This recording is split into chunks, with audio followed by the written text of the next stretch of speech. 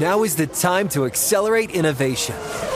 T-Mobile for Business is powering Formula One Las Vegas Grand Prix operations and epic fan experiences with secure, reliable 5G connectivity. Because an event this big and this fast deserves a network that can set the pace. See what our 5G advanced network solutions can do for your business at T-Mobile.com/now. View 5G device coverage and access details at T-Mobile.com. Looking for hair removal tools that not only deliver smooth results, but also make you feel totally in control? Enter Conair Girl Bomb. They're like your secret weapons for smooth, sleek results, made just for us. From the ultimate Girl Bomb grip to the professional-grade blades, say goodbye to settling for less. With Conair Girl Bomb, you get the precision and power that used to only be exclusive to men's tools. So take your hair removal routine to the next level with Conair Girl Bomb. Available at Walgreens. The following ad is sponsored by Pets Best Insurance Services. Pets come into our lives in many ways. Shelters, breeders, or unexpected encounters. But no matter how you found your pet, they become our perfect match. Unfortunately, finding the right pet insurance plan can be hard. That's where Pets Best comes in. With a little information about you and your pet, Pets Best will recommend a plan that meets your needs and budget. Visit PetsBest.com to learn more today. Your perfect pet deserves the perfect coverage. PetsBest.com. Hello. This certainly isn't how I envisioned this or planned this, but I am going to retire. This is not an easy decision. Honestly, it's the hardest decision of my life, but it is the right decision for me. For the last 4 years or so, I've been in this cycle of injury, pain, rehab, and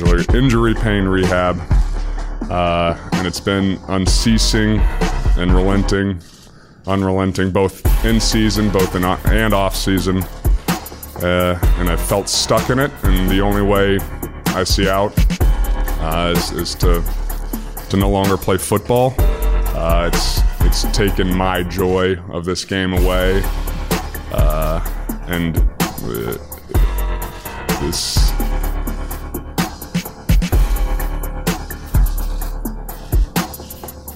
Sorry. In one of the more shocking happenings in the NFL's recent history, Andrew Luck announces his retirement from the NFL. The Colts superstar quarterback announcing that injuries have taken the love from the game for him. So a man who's turning 30 years old on September 12th met with Colts owner Jim Irsay earlier Saturday to explain his decision. And this is Dan Hansis of the Around the NFL podcast presented by SiriusXM. I'm joined by Mark Sessler, Chris Wessling, and Greg Rosenthal. And boys, this is an absolute bombshell that changes the complexion of the Colts, obviously, but the AFC. And Wes, Luck, nobody knew this was coming.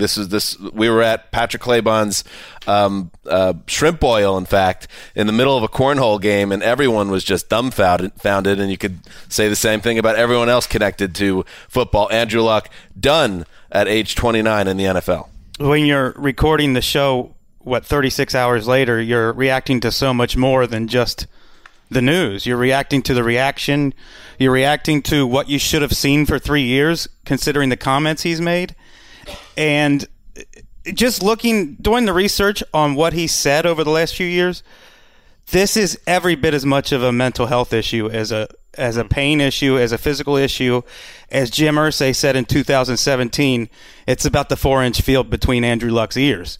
And Irsay took a lot of crap for that from people who didn't know what they were talking about and assumed they did from the outside looking in. But in Luck's own words, he has referred to the dark place, not a fun world to live in, scared to my core, a low point, miserable SOB. I withdrew. My life was empty. I have shame. I don't know about my worth as a human. I'm weathered and less naive. And then at the press conference, he said, this is the only way I see out of it. And out of it is the severe depression and identity crisis that he's been going through for 3 years. And he said that already a weight had been lifted. And even though the press conference was obviously difficult, that the last week was difficult for him. He told Frank Reich and Irsay and Chris Ballard early in the week, so they knew this was coming. And I think if I'm a Colts fan, that makes me think that it's a little more final. You know, it wasn't something he woke up one day. It was really about a week and a half or almost 2-week process over when he really decided. And he knew when he went out and practiced before the last Colts game and looked pretty good, by the way, moved pretty well. Had video footage of that. And enjoyed it, that was probably going to be his last time. And that's why he took the moment to enjoy it. I mean, there's a lot to talk about, but first it's just that the press conference alone was just impressive. I don't know. It was like a really unique sports moment that it was hard not to admire Andrew Luck watching that. There was a very 2019 feel to the whole thing because the Colts are playing a preseason game against the Bears in their building. Luck's on the sideline, and his original plan is to tell his teammates after the game in the locker room that he'll be retiring. But during the game, Adam Schefter of ESPN breaks it on Twitter, which creates a whole weird situation, both if you watch the telecast, the announcers for the Colts team, they don't know what to do with that information. They show Luck down at the field. Obviously, he's smiling, seems to be in good spirits. The players, I guess, don't even know. And we'll get to the crowd reaction in a little bit. But Luck then comes out, and yes, I agree. He really was. It was clear that this wasn't a rash decision, even though it was something that he said didn't even cross his mind until the last week or two. He seemed, Mark, to be a guy that was at peace where he is. I thought Peter King put it well that he noted, and Wes, you touched on this too with all the comments that he had made over the months and years, that for 42 of the past 47 months, Andrew Luck had either played or not played or rehabbed in varying intensities of pain. And how many people, commenting on this situation can speak to that in their own life? It's a totally different situation, and it starts as a physical thing. It becomes a mental thing.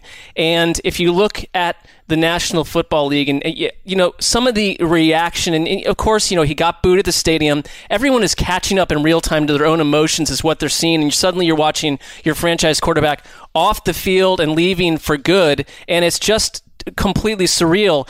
But Andrew Luck was talked about by King as someone that when he first comprehended a couple weeks ago, even the idea of retirement versus, they mentioned IR boomerang or just let's wait and see, that when that concept came to his mind, that he started to grow comfort with that it became the way out. And no matter what privilege or job you've been given or situation in life that everyone else might want, if you're losing and dying and falling apart inside of it, you need to find a way out. And I think the NFL is, it is the tip of a needle on the tip of a needle in the human and earth experience. I mean, it has been around for a fraction of a second if you look at our universe and everything. This is someone who has the choice to do what he wants with the rest of his life. He mentioned his wife over and over. I think that is probably one person that sat with him through all of this in the different segments of their relationship to where they are now and knew where he was, and his family supported him.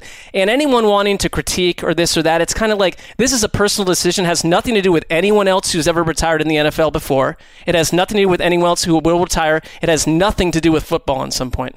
And it's crazy though, because everything you say is really well said, and yet Luck even mentioned in the press conference, and Frank Reich certainly did, that Luck said many times last November, December, he's never had more fun playing the game of football, that it gave him a joy he never had before, that he thought coming to work in Frank Reich's offense, he shouldn't even be allowed to have that much fun. Those were the 5 months out of the 47 right. When he wasn't in this game. And, he played the Pro Bowl, and they kept mentioning that. And I think that goes to Wes's point to start, that it's more than just the physical. It was the accumulation of the years that came before that, and certainly the last 6 months now. And the reality of I know he is doing it for himself, and he said that, but I do think there's part of Andrew Luck that is thinking a little bit about the team too. What is the best thing for the team in the terms of how I feel right now? That I think the best thing for this team is for me to step away, to be decisive about it, not to have this whole thing, hanging over them. Press conference was beautiful, but I just wanted to note the irony of a guy walking away leaving his teammates 2 weeks before the season starts, and yet it was one of the most beautiful high water marks in team sports to see the love that he expressed and shares with his teammates, and that's what team sports is. And that's when you see the bozos on Twitter that were looking for hot takes, calling Luck selfish, or a millennial. I saw one horrible take. Like, this guy obviously had a strong bond with the team, and it is the injuries, and you kind of forgot about it because the shoulder injury kind of was the big injury of his career, and then this most recent injury, which became a big news item. But there's been a lot. I mean, he missed 26 games, including the entire 2017 season, because of the shoulder injury, which he first hurt in Week 3, early in the 2015 season. So that tells you how much and how long he fought through with that shoulder. He's also had kidney injuries, a rib injury, and now this lower leg injury, which he also said in the press conference. Everybody thinks, oh, he's retired now. Now as a human being, he has to figure out how to get his leg right, because it has really cut into his quality of life, not just as a player, but as just someone that, walks around day to day like the rest of us. I was reading Bruce Arians' book today and was reminded that his father, Oliver, walked away from football immediately after he got his 5 years in and a pension. And he emphasized to Andrew over and over again growing up that life has a lot more fruits to offer outside of football. This was something drilled into Andrew Luck while he was growing up. And, I saw a video of Zach Ertz talking about the retirement, played at Stanford with Andrew Luck, and he said they would be playing all the hype for the Heisman up on the TV, and Andrew Luck would get up, go turn the TV off, and say, this is a team sport.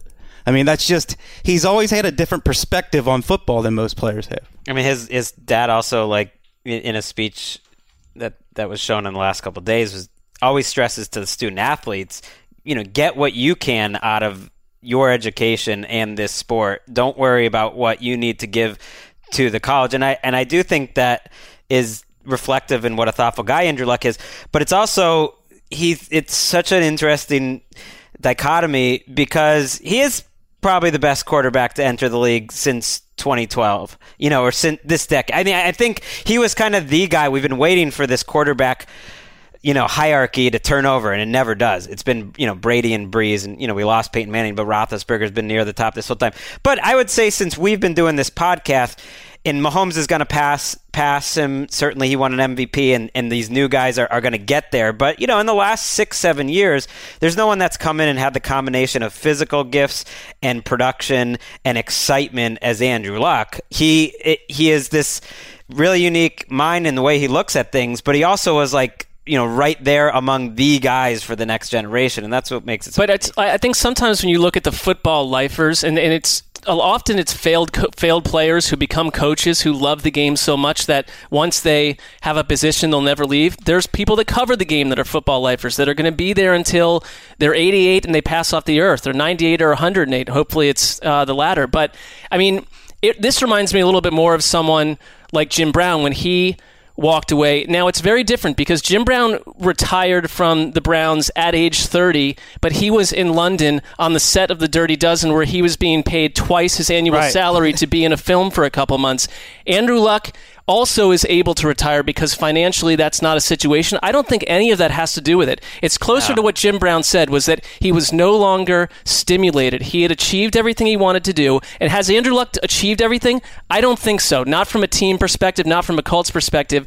But I do think that Andrew Luck is not, just because you're a quarterback who's physically talented and the best since 2012, that does not mean that mentally football is going to do it all for you. And I think he is someone that is very different than the athlete robot that is plugged in for as long as their body will take them and beyond. I just think he has other things in life. It's so tone deaf how Jim Irsay mentioned the amount of money Luck is passing on. Irsay was dumb. There was a couple of funny Jim Irsay moments, some instructive and some just, I couldn't believe he was starting to make the push almost publicly for Luck to unretire already in that press conference. And one of them was he was dumbfounded that Luck could pass up, in his words, half $1 billion. And I was doing the math. I was like, $500 million? Yeah, but he's saying what's on everyone else's mind. Yeah, no, I get it. Yeah.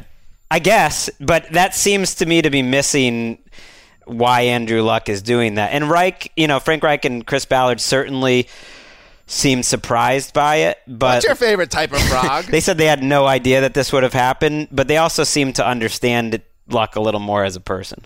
Is he a Hall of Famer? No. So he gives that up as well.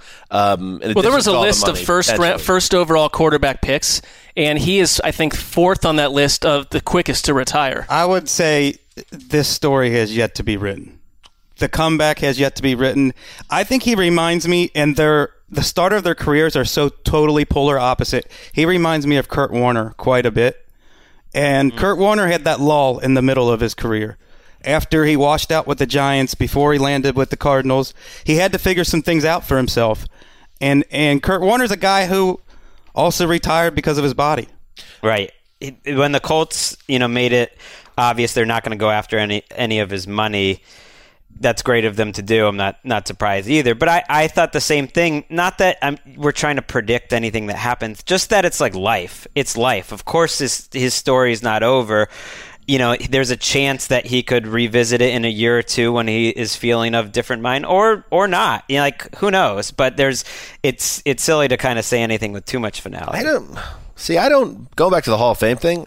I'm not certain he's not a Hall of Famer. Wasn't he for a period of 7 or 8 seasons, one of the very best quarterbacks in football? Well, 7 or 8 seasons brings us to 2020. Right? Not consistent enough. I think he was a top 5 quarterback about 3 times, and with the short season, if he was like MVP or top 1 or 2 quarterbacks for a bunch of he had great moments. He had splitting that hairs. Incredible playoff game against the Chiefs, which is the game that I always think of. That was kind of the day Luck went full superstar mode. I just think, to me, he's a bubble guy, and maybe he just didn't play long enough, and maybe the team didn't have enough success. We're going to get into, by the way, what this means for the rest of the AFC a little bit later, but let's now take a quick moment to look at what does this mean for the 2019 Colts, and we'll start with the head coach Frank Reich, who at a press conference Monday shared his thoughts about where the team goes now without Andrew Luck. But also, let me assure Colts fans of this team is not done climbing. In fact, we're just getting ready. We're just getting started, and we can't wait. Just feel like Chris and his staff have done an unbelievable job of assembling a team of players that this locker room is special. There is a character quality and a passion for this game and for this city and what the horseshoe represents that is special. And we believe that our players will rise to that challenge and that occasion. We're ready for the journey ahead. We believe we have the formula of what it takes to have a successful journey. We got the right makeup. We got the right locker room. Chris talked a lot about that this morning with the team, about what it takes to get in that locker room. We have the talent. This is a very talented football team in all 3 phases. And now Jacoby Brissett, our own Jake Brisket, takes over as the starting quarterback of the Indianapolis Colts. Slice me off a piece of that, Jake Brisket. And it's was all of that done just simply to appease our soundbite and bring it back into focus? Was that why all of this is happening? It's a good job we dug that sound drop out last week. We found that thing in mothballs. You thought it was over. Yet do you feel any remorse because you did call for that drop, being like, "Hey, we might be needing this a lot." We might have some strange energy. We might have to refresh it and vary it up a little bit because Brisket is going to be on a lot of primetime games, and he's going to be part of our life this year. If they hang in contention, do we think the Colts are still a playoff team? I'm saying with this Jake Brisket. I think that division is now completely wide open, and almost every team has a 25% chance to win the division, whereas before it was clear that the Colts had the best roster and the best quarterback in the division. Greg, I thought you wrote on Saturday night a good piece about where Jacoby Brissett lands now compared to where he landed the first time around, and that this is such a different team, and they've got such a strong coach and GM link. And we made our picks, and the editor, I picked the Colts on Friday. The editor of our DM original content person came and said, "Do you want to change the Colts now that this all happened?" I thought about it. I'm like, the AFC Central or the AFC South is so murky. And it's so bizarre to me, and I don't believe there's so many things I don't believe about the other teams in that division. I said keep the Colts. I don't think, and I write the power rankings now for NFL.com, and the idea that the Colts should now be dropped like way to the bottom of the league. No, I think really when you think about them, I think it does obviously drop them. Andrew Luck is a much better quarterback than the guy that's replacing him, even though we all like Jake Brisket in this room. But I think they have a fighting chance. Wes doesn't. Oh, you don't like Jake Brisket at all? I am allowing for the fact that players can improve, especially when they're surrounded by better coaching and better players. And Chris Ballard's comments on Jake Brisket to Therese Paler recently suggests that not only is he better mechanically and he cleaned all that up, he's a more accurate passer and a better decision maker, especially when it comes to taking that boatload of sacks he took the last time he quarterbacked. Right. And he took so many, and that team was rough. And he was a second-year player joining a Rob Chudzinski offense, where now he's with Frank Reich. And he's in the second year, which I think is really important. And I do think this is where organizationally the Colts have been really impressive since Ballard got there. And that's what's key. Like, Reich just seems like the man who's ready for this challenge in terms of scheme and in terms of leadership. Chris Ballard and the team that he built seems like he's kind of the man for this challenge. And he talked about it Saturday night. He was kind of the first one to turn the page. Reich was understandably really emotional at that press conference. That was his Dick Vermeil moment. Kind of staring off into space on Saturday. When Reich first interviewed for the job, he didn't mention Andrew Luck once. And this was at a time where Luck's future was uncertain. Nobody knew when or if he would ever play again. Reich never brought up his name in the job interview. And so Ballard's already had turned the page and say, look, we got a good line. We got a good offensive line. We got a good defensive line. We've got a really young, talented defense. We've got T.Y. Hilton, who back and forth, Andrew Luck and him talking about that they're best friends. And to a man, everyone on that team, including Luck, who went out of his way to say how much he learned from Jacoby Brissett, that he almost made it sound like he looks up to Jacoby Brissett a little bit with the leadership that Jacoby Brissett has. He is, I don't know if he's got the talent, but I think it's almost unquestionable. Everyone that's been around him believes that he's kind of meant to lead an NFL team. We do have Chris Ballard talking about it on Saturday night. I think you heard what Andrew said. Jacoby Brissett is a rare leader. He is. He's a rare human being, man. That locker room loves Jacoby Brissett. And he went on about it. Jacoby Brissett is in the league, or was drafted as early as the third round, because Bill Parcells convinced Bill Belichick that, I don't know if this guy is going to be great or not, but he's like one of the most impressive humans I've ever been around. That he compared him to Curtis Martin and Willie McGinnis as a type of guy who's going to bring a locker room together, and is just like going to be a good guy to have on your team. So he's now been able to develop under Frank Reich, and I think he's fun to watch play because his great throws are really great. They asked you know what I mean? He's got a lot of upside, and I think it'll be a fun team to watch even without Luck. They asked Brissett today, after all this, it leveled out, what is it that you need to actually improve and be better? And he just said, Jacoby Brissett. I just need to be me. I kind of like this guy, and I know that we want to get into all the analytics stuff all the time as the season goes on, and the Colts have this or that, but the one thing about there's a narrative quality to football. Every year you see it, and certain events change the trajectory of teams, and this could have been the thing where, on some teams and some coaching staffs, and the way that the front office might have panicked, you pull the plug on the drain and the water goes out. This is the opposite here. I think this team is rallying around this, and I don't really look at another team in the AFC South and say, that team, their makeup strikes me as so much more complete than the Colts. The opposite. The one question no one has asked yet, and I'll do it because someone has to ask it. Wes, how are you doing? Everyone has. Some people have asked this. It hits home for me. Not the P-scale thing. Andrew Luck, he reached a point where he's willing to do anything to keep the monster at bay. That's what I think about Andrew Luck and what he's dealing with mentally, psychologically. He's just... You're talking about a person who was one of the toughest people to step foot on an NFL field, and now that toughness has been sort of usurped by, I don't want to have to do that again. I'll do anything not to have to go through that experience again. But so it hit home. It bothers me psychologically. You know who it doesn't bother? They asked Bill Belichick about all this today. You know what he said? Well, about Andrew Luck? He said, he's a good player. I didn't see that, but I don't really follow them. The Patriots actually sent out a clarification. That was lost in translation a little bit. Okay. Even I'm going to let Belichick off the hook. On there. paper, that was about as unnecessary of a Bill Belichick-esque comment as we needed this morning. No, I think he was referring... No, we're going to let Bill slide on that one. You are. I mean, it's going to take a little bit for them to get over. Jacoby Brissett seemed pretty broken up about it. Reich seemed... I mean, this is someone... He told Brissett on Friday, too, by the way. Yeah, they didn't all find out at that, like, on the sideline during that game. Aaron Rodgers was angry. He was on a radio show today. He didn't like the way some people reacted. He didn't like. Oh, that's the one other thing I wanted to play. Can we play, Ricky?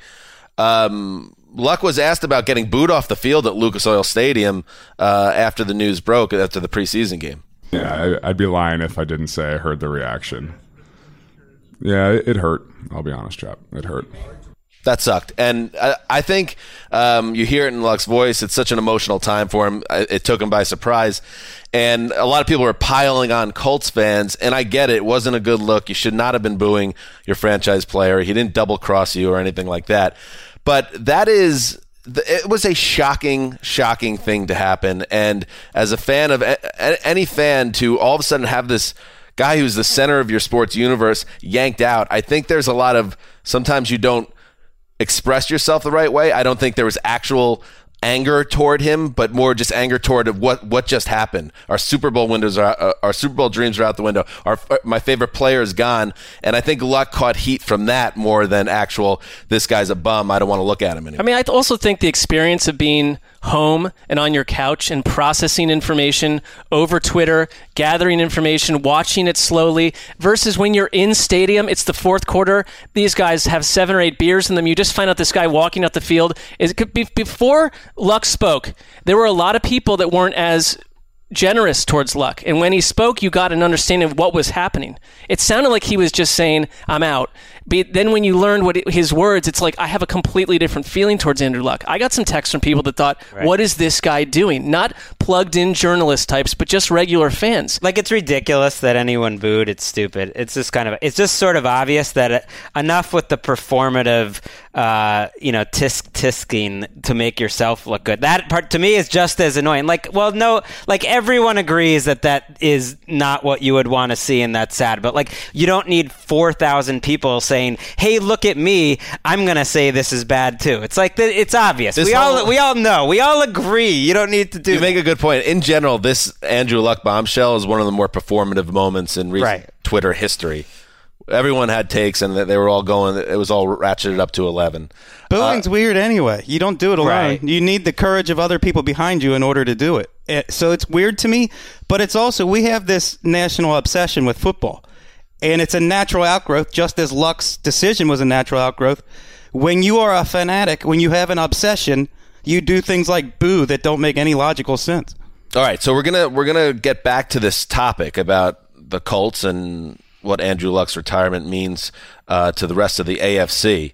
But before we do that, there was other things that happened in the NFL this weekend, believe it or not. So it is week 3 of the preseason. We hit several of the games on our Friday podcast. Why don't we just swing around the room for a few minutes here and throw out some big takeaways. I'll start off with one just because it connects with the Houston Texans, who are now they already were in a dogfight to win that division, but it changed a lot with Luck's disappearance now. The Texans lose their starting running back, Lamar Miller, to what is a torn ACL. So he blows out his knee on his first carry of a preseason game, and you see him carted off with the towel over his head. And, a lot of calls, Greg, out there that the preseason needs to be changed. And I don't know if that's necessarily the first thing that comes to a lot of people's minds, but I think one thing with Miller, and we're going to get into the ramifications of it for the Texans, but the one thing for me is the game is so fast and the guys are so strong that I do think they need to just lessen the number of preseason games. This stuff is just going to keep happening. The players have changed. The schedule, I think, has to reflect that at some point, hopefully after that CBA. Yeah, I agree. And yet, I just think if players are playing football, they're going to get hurt. So many players are going to get hurt week 1. Maybe not more than if they had played in the preseason, but a ton of them, so it's terrible when that happens too. And they'll probably reduce it down to 2 to 3 games. This is one of those injuries that you take away a guy who's played 1 million snaps and 1 million touches. And yet I don't really feel any different about the Texans. I think Duke Johnson is up for a 1A role in a backfield, and they probably need to go find who their 1B is. They have some rookies they like undrafted. Signed Jay Ajayi, right? We thought they did. Al Michaels reported they did. Al Michaels did? He said on the Sunday night telecast. That's where I got my information. They signed a Jay Ajayi. And it didn't happen. I thought so too. It has not happened yet. He's unsigned. Maybe it will. Clean it up, Al. Or maybe they will sign someone. But if it's someone like that, I think that backfield will be fine. It's not where I'm worried about with Texans. What did they give up to the Browns? Well, so it was a fourth that could max out at a third, and it sounds like they're going to get a third if he plays. But you know what? Maybe they overpaid, but it's worth every dime or however you want to say it, because where would they be if they didn't have Duke Johnson on Bill O'Brien, the general manager / coach genius. Name a worse offensive line backfield combination than the Houston Texans. See, yeah, but the backfield to me is fine. I think Why? It can be average. Because they have a third down back? I think Duke Johnson, I've always believed this, has the ability to be a top. That's what the Browns didn't think he had that ability. Right, but the Dolphins didn't think Lamar Miller had that ability either, and no one thought he was a 3-down back before they got there. And I think he's a much better. Making the leap. I think he's a much. That's true. Dan did. What? You believe in Lamar Miller? I did a Lamar Miller. Oh, you did that too. I did a Duke Johnson making the leap. So someone's got to win. Even more that he can be a prime. Lamar Miller. Wow, that's right. Duke and Lamar both. We've had 2 Lamar Miller making the leaps and a Duke Johnson making leaps. Someone's got to get going. I stand by Lamar. He's flashed, but he never really put it all together. That is what it is. Their bigger problem is that another former Brown, Roderick Johnson, a fifth-round pick in 2017, is their starting left tackle, that their center looked terrible when they came back, that they had another injury on their offensive line. I mean, that's their problem. Wes, give us a takeaway from week 3 of the preseason. Well, I sort of looked at this like these teams are flashing at me right now, and I feel much better about them exiting August than I did entering August. The Pittsburgh Steelers, Minnesota Vikings, and Dallas Cowboys, even without Zeke Elliott. I don't know why nobody's talking about Michael Gallup, who looks like a transformed wide receiver to me. He looks phenomenal. The Vikings, Dalvin Cook looks like he's about to have a Pro Bowl, All-Pro type of season. That offense is perfect for him. And I love the Irv Smith pick. They just seem very confident. And the Steelers, everything they did this offseason seems to be working. Every single thing seems to be working. Everyone they signed from the CFL, the AAF, undrafted free agents, first-rounders, sixth-rounders, guys they picked off like late-wave free agency. Everybody's playing well for them. Some of their old draft picks too, like Cameron Sutton and Artie Burns, that they say is playing better. I mean, the one thing on the Vikings, let me ask you this, Wes, because I watched that game and I realized it's the preseason, but and Dalvin Cook looked fresh. He looked great. Their first 4 drives, 7 yards, 2 yards, -2 yards, 14 yards. Kirk Cousins started like 3 for 14. I know I'm not allowed to ever be concerned until September, but you can do whatever you want. He just looked a little off to me, though. I mean, we've got 5 years of Kirk Cousins. You're in regular NFL. We tend to agree on him, but 5 years of Kirk Cousins is an up and down journey. He had 2 really, for what it's worth, for the preseason. He also looked very sharp. I would say the same thing about first 2 games. The same thing about Marcus Mariota. Like, I would rather go back and study their regular season tape than look at 2 Well, I would too. I'm not saying base it off of one game, but part of it is also your offense being in sync. And if we love the Cowboys and certain players and everyone looking in sync, it's like when a player looks bad, does that have any meaning or no meaning? I mean, I put some meaning. It's a Rorschach text. Depends on the context and the quarterback. It's all about what you want to stand for and say matters, I guess. Right. Mark, how about you? I'll tell you something I do think matters, because we just talked about a player who's exiting the league, and yes, the offensive line in Indianapolis was stellar last year, but half the reason Andrew Luck got into the situation he was in was because an offensive line that left him brutalized over and over and was unfixed for way too long due to the previous general manager. And I am very concerned, and this game feels like 70 years ago, but Friday night when I watched Baker Mayfield running for his life and trying to do everything to bounce off rushers because Cleveland's left tackle, right guard and right tackle should not be starting for anyone right now. And if you want to talk about all they've done this offseason, I would say this. If you're John Dorsey and you want to put the cherry on top versus trying to fix tires 2 weeks from now on the car that's broken down by the side of the road, you have got to find a way, and it's an impossible ask at this point, to get one of these, to get a Trent Williams, to get someone in there, because I would look at Greg Williams right now, who gave up a ton of issue. He gave up pressures. He gave up sacks in that game. He had 2 penalties. Greg Robinson. Greg Robinson has always gotten these penalties, and they have Eric Kush starting at right guard, and they have got Chris Hubbard, old mother's son, we're starting at right tackle. I don't like any of it. It gives me a sense. I know some Browns fans are saying it's going to be fine.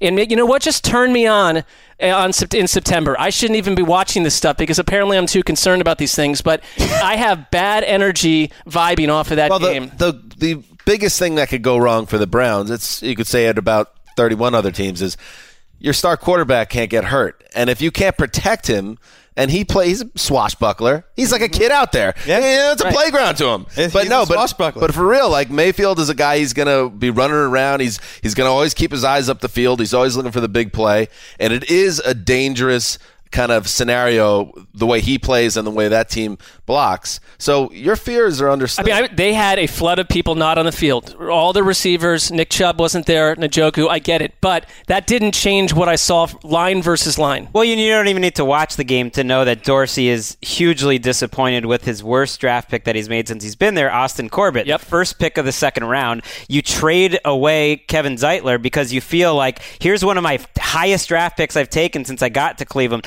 Let's plug him in. People watching the team on a day-to-day basis said he wouldn't make the team if they were just based on his actual play, and he's now getting replaced by a journeyman. So that's one slot where they kind of assumed he's going to take over for Zeitler, and that's one big trouble spot now. How about you, Greg? Oh, man. I mean, do we want to talk Daniel Jones, or was that Friday or Thursday? We talked Daniel Jones on Thursday. Friday, I believe. Yes. He looked good again. Still looks good. He still looks great. I take nothing out of that Case Keenum is announced the starter, other than as a Dwayne Haskins fan that I'm happy for it, because they open with the Eagles and they have the Bears week 3 on Monday Night Football. Sure, that's their thinking too. And I feel like if you're going to throw Haskins out there, just wait till after that Bears game. Totally with you on that.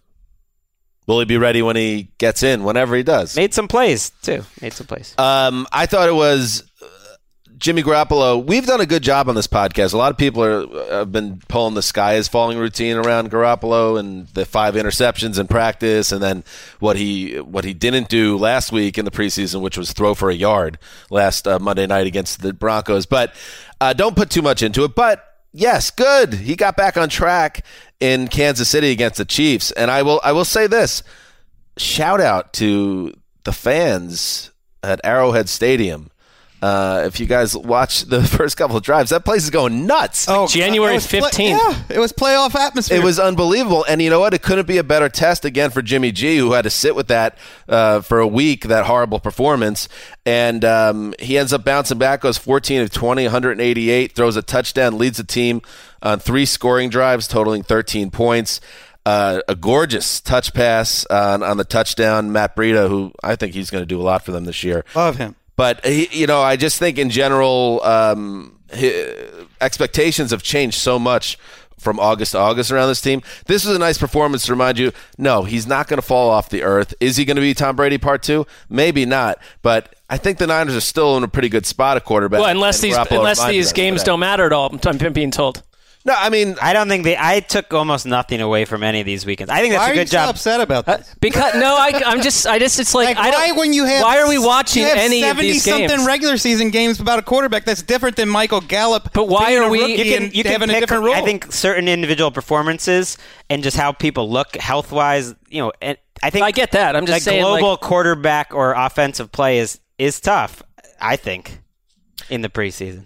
And I'll just throw one more quick one out there. Drew Brees looked just like Drew Brees in his one series against the Jets. Him and Michael Thomas, I think they're going to go ham again. I think every ball is Michael Thomas's. He's going to go get it. Yeah, he's a badass, and I think the Saints, as much as there was reason for concern down the stretch, I'm now on the boat of, you look up the stats, and Breeze will once again be Breeze, and the Saints are going to be The Breeze thing, I think, has been weirdly talked about, and I think Bill Barnwell wrote a great piece in terms of like his potential decline. But I do wonder if he had sometimes we just overrate the end of the season because the last time we saw, I thought Drew Brees had the best season of his career through 13 weeks. And this is like an upper tier Hall of Famer through 12 weeks. I thought he was right there. I had an MVP watch and the QB index. I had him ahead of Patrick Mahomes through 12 weeks. So like those 12 weeks count too. It was just last season.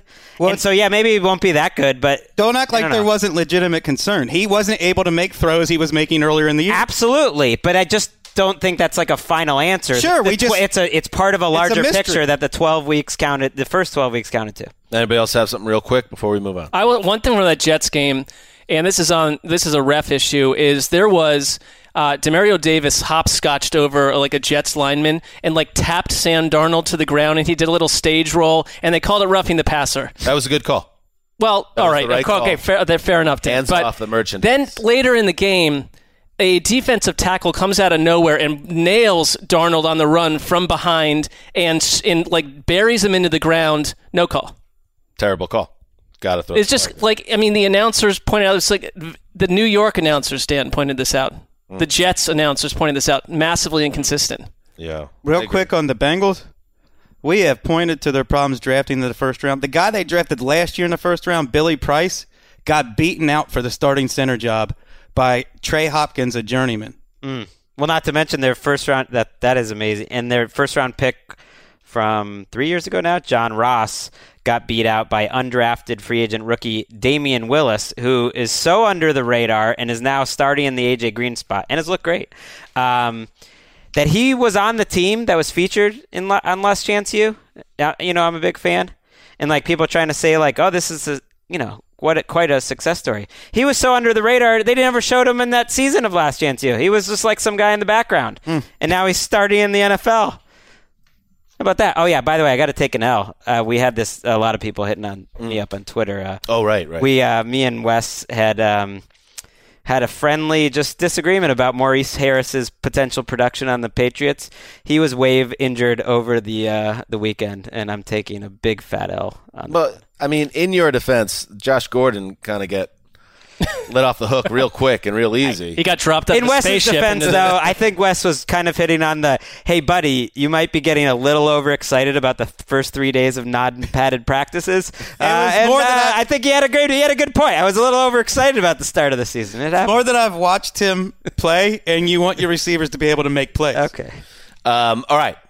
Let's spin forward. And, everybody loves Succession. It's the show on HBO. By the way, the best theme song on television. One of the shows you never fast forward the intro. Listen, it's like great classical music meets hip-hop. And now listen to the drum part. This is the best part. Anyway, love it. It's a show about power. Who has it? Who wants it? Power that's real. Power that's imagined. And let's talk about Succession, the plan in the AFC now that Andrew Luck has exited stage left. Okay, so let's go around the room here. Let me start. I'll start in the AFC South. Okay, boys, and the old Zooster loves the Texans. Like that's one of those things about the old Zooster. Everybody talks about that guy loves the Houston Texans. And I kind of do. But here's my point. So I thought the Texans were going to win the division anyway. What are you laughing at? I don't know.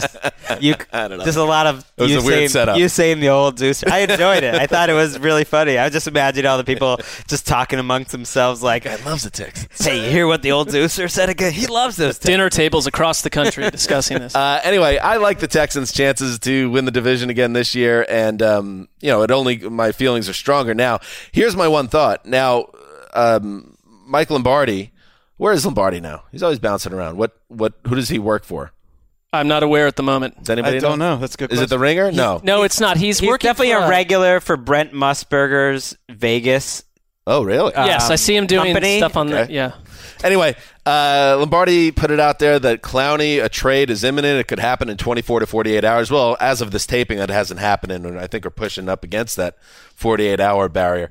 My point is, if you're the Texans and you were thinking about trading Clowney, halt, okay? Keep the guy in the building. Unless you could spin Clowney for someone that helps your team right now, and that is perhaps offensive line help, but good luck finding that at this stage of the game. Put your best team out there week one, because the window just got opened up a little bit more for you to make a run in 2019. Andrew Luck's not playing anymore. Well, someone's talking, because I think our insiders have all but said they've been hearing similar things, that this thing could happen any minute. Interestingly, Lombardi believed that they were looking for a wide receiver, which is just about the last position. That blew my mind. Now, I get it. Like, you shouldn't be trading Clowney in anything for a running back. It's like, no, you can figure out running back. Well, Daniel Jeremiah, left tackle's a little different. Yeah, Daniel Jeremiah suggested Clowney for Tyreek Hill. Just threw it out there floated it. I mean, okay. Their own wide receivers are talking about how this wide receiver core is so much deeper than it was last year, and like the fringe wide receivers probably don't have a chance to make it this year, whereas they would have made it last year. Are there concerns about Fuller's knee, or maybe something personal? I almost feel is popping up with Clowney and Texans. That like does they seem don't to be have. something happening. They've kept it under the radar, but there's been a couple little articles where Clowney's work ethic was questioned, and that set off some alarms for me. Isn't that magnified when the coach becomes the front office person too? There's no back and forth on how to deal with that. Who else wants to throw? The balance of power shifting in the AFC by the moment, Greg. Well, how about the succession up the quarterback hierarchy of Jacoby Brissett, of making a stake? And I know that's not the balance of power. I think the Colts, I'm going to pick them to win the division too.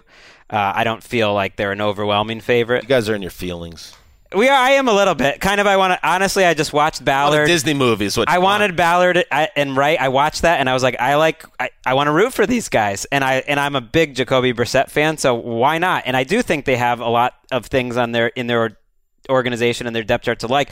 And I do like a guy in Jacoby Brissett who's very close to Luck having the chance to make whatever he's going to make out of his career. This is his chance. This is his chance to climb the ladder. And whether his future is with the Colts or not, who knows? Maybe Andrew Luck comes back someday or whatever. He's going to be a free agent after this year. This is a chance for him to kind of make his mark. And I wrote after his first season, I remember in the last QB index roundup of the year, we'll see what happens with Brissett's career, but he's a guy that just looks like he's going to be in the league 12 to 14 years. I just don't know if that's going to be as like a meaningful starter or, as a backup journeyman. How long has he been in the league? Is this his fifth or sixth? Fourth year. Oh. And I think he's just going to be one of those guys, and now's his chance to become like an above average starter. I think he can do it. What worries me about the Texans, I would give slight advantage to the Titans and Colts in this division. What worries me about the Texans is I can look at 3 or 4 areas of their team and say among the worst in the NFL. The offensive line, the backfield, the secondary. These are all bad positions for this team. And they play last year the easiest schedule in the league, this year the hardest schedule in the league. But I was starting to see the AFC as Chiefs, Steelers, Patriots, Colts. Me too. Before the Luck news. And now I see it as Chiefs, Patriots, Steelers, and then it doesn't really matter who wins the South. We never know. Quickly dispensed. Yes, that's what I see. I think they have. I always give any. I mean, they have a chance to make the Super Bowl with Brissett. Why not? I mean, crazier things have happened. Super Bowl now. Nick Foles. I mean, Joe Flacco won a Super Bowl. Nick Foles won a Super Bowl. As they said, it's a team game. A lot of things are going to have to come together as a team. I don't totally rule them out. And if you're talking narratives, I mean, how sweet would it be for the Colts to go to like Foxborough in the playoffs or whatever from their vantage point? Hey, Josh McDaniels, thanks for turning us down. Thanks for sending us Jacoby Brissett for Philip Dorsett. Thanks for beating our brains in for about a decade. We're going to take your crown. Well, let's see how that goes. I'm just saying that would be, from their vantage point, delightful. Wes, how have things changed in the AFC? How have they changed? Well, tell me your thoughts. Well, yeah, I kind of just did that. I don't see the AFC South winner as a real threat once the playoffs start. And I still see, just like we entered last year, Chiefs, Steelers, Patriots. Those were the 3 teams entering 2018 that we thought were the class of that conference, and I still think that's the case. How about you, Sessler? I think if you look at the show in succession, you've got a lot of, even though they're all in a family, a lot of these people are very close allies.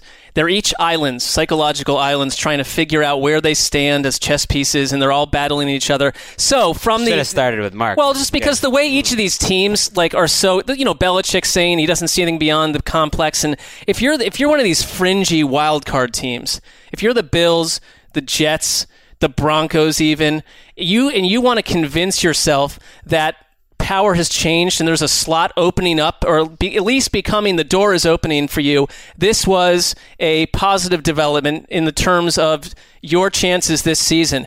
These shows also always thrive and they're entertaining because there must be the person in the midst who is the ultra stooge. He thinks that he or she thinks that they're going to rise to power, but the viewer can tell that will not be the case. The Kendall. In this case, I think the Tom character in Succession is probably being sort of toyed with, and that to me would be the Bengals. And I don't mean to always harp on them, but it is. I feel like you know what? Burner here?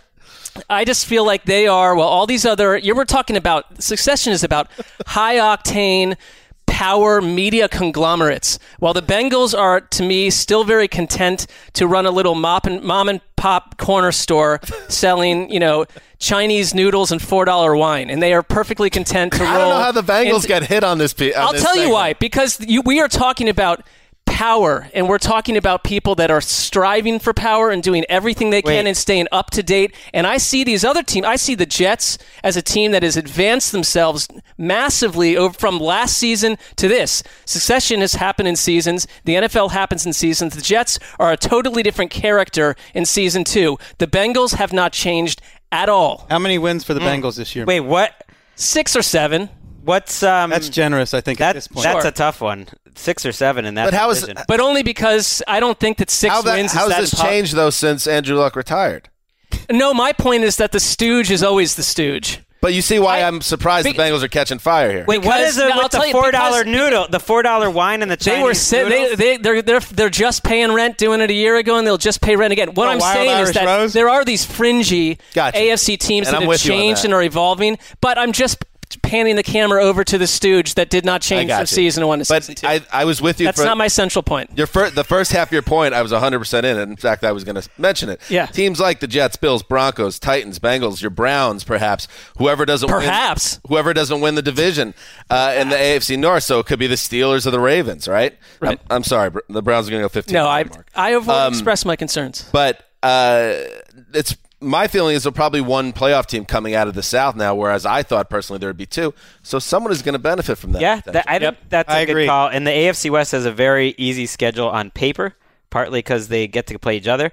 When we're putting in our picks with our bosses, I'm putting in 3 from the North.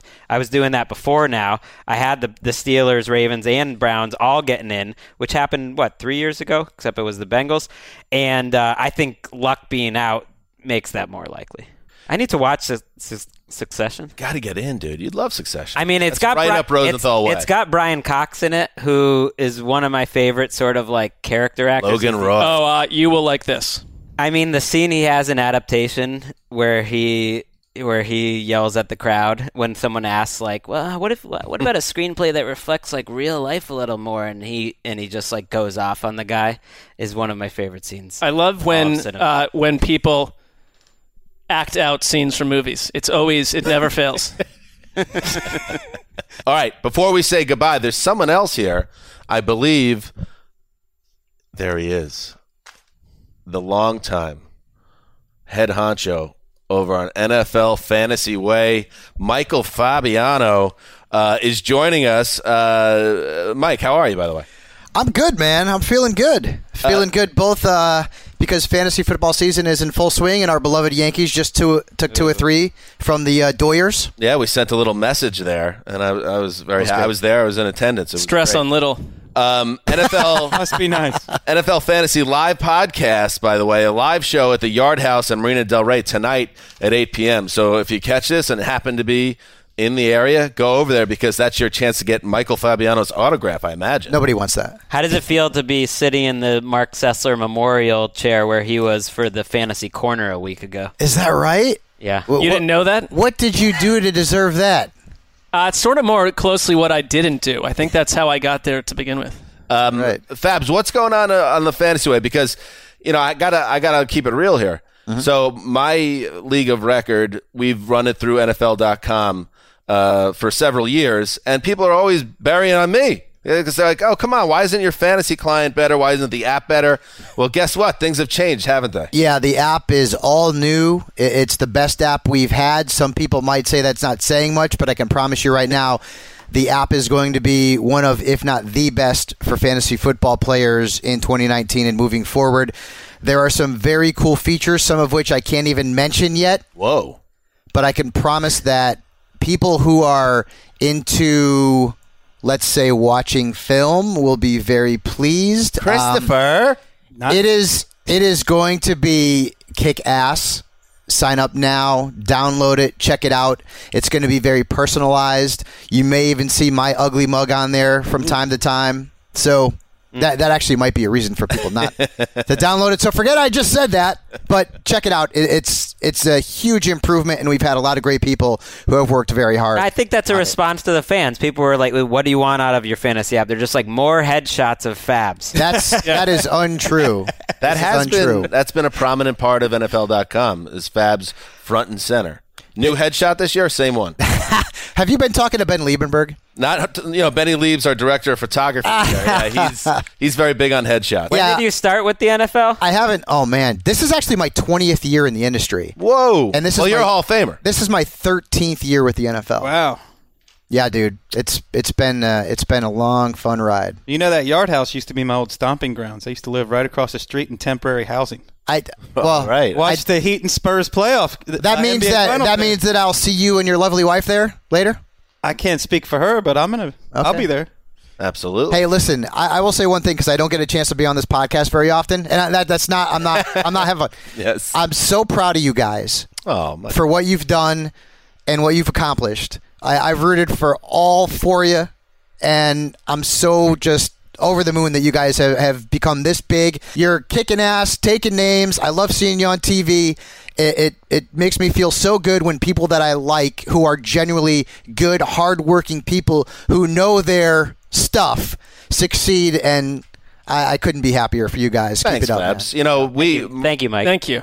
Mark and I both started here in 2010. You're literally, you and maybe Rank are the only guys that we've been here the whole time with. It's been a while. Very nice of you to say, dude. You've obviously done really well for yourself as well. I've seen you guys grow and develop and, become more than just writers. You're truly talent, and every time I see anything about you guys on Twitter, I try to retweet. I'm very happy for you guys. That might have gotten you a second appearance. We will discuss. Well, that was the whole point of that whole diatribe, was to get on here again at some point before Super Bowl. All right, there you go, Mike. Thank you so much. And yeah, Mike, he's the big man at NFL Fantasy. He's got that expert League One with Ricky Holiday.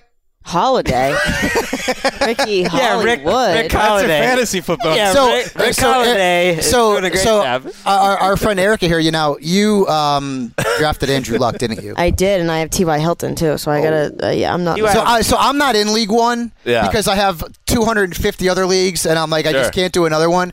But I drafted for Candace Patton, who plays the Flash. And by the way, her team is the odds-on favorite to win the whole connect the damn thing. If you lose to a shadow Fabs, that's an embarrassment. He picked for her. Sure, but she's gonna have to run the team or whatever. You can't let. That's the whole thing. You can't let the quote-unquote expert come in there and win anyways. It's a problem. To win the league. That and $12 will get you a beer in L.A. Wes, one of the dudes picked Albert Wilson in the 4th round. And that's incredible. So at this point, I'm thinking, oh man, this is gonna be fun. This is gonna be fun to do this draft. That guy fall off a bird and I don't know. On the sidewalk I don't even know. Who was the guy? Do you remember who it was? It was the comedian. Yeah. Should we out him like that? You're gonna have to tune in and find out. Ricky Holiday, you can put the blame on me for Andrew Luck. Yeah. I appreciate it. That was, and you have Kareem Hunt on your team too. Yeah, we can. You know what? This off air. We can wrap this up now. 2020 may be a good season for you. Yeah. Wow. Right, Rick Holiday taking a lot of Rick Holiday getting buried in a big spot. Michael Fabiano, he's senior fantasy analyst, NFL media. Follow him at Michael_Fabiano on Twitter. And yes, if you are in the area, he'll be at the Yard House at Marina Del Rey tonight, 8 p.m. live podcast. Thanks, guys. Fun. Bye, Mikey. All right, let's get out of here, Ricky. Holiday. We'll be back Wednesday. Stan Hansa signing off for A Quiet Storm. The mailman, the old boss, Ricky Holiday, and Michael Fabiano behind the glass. Till Wednesday.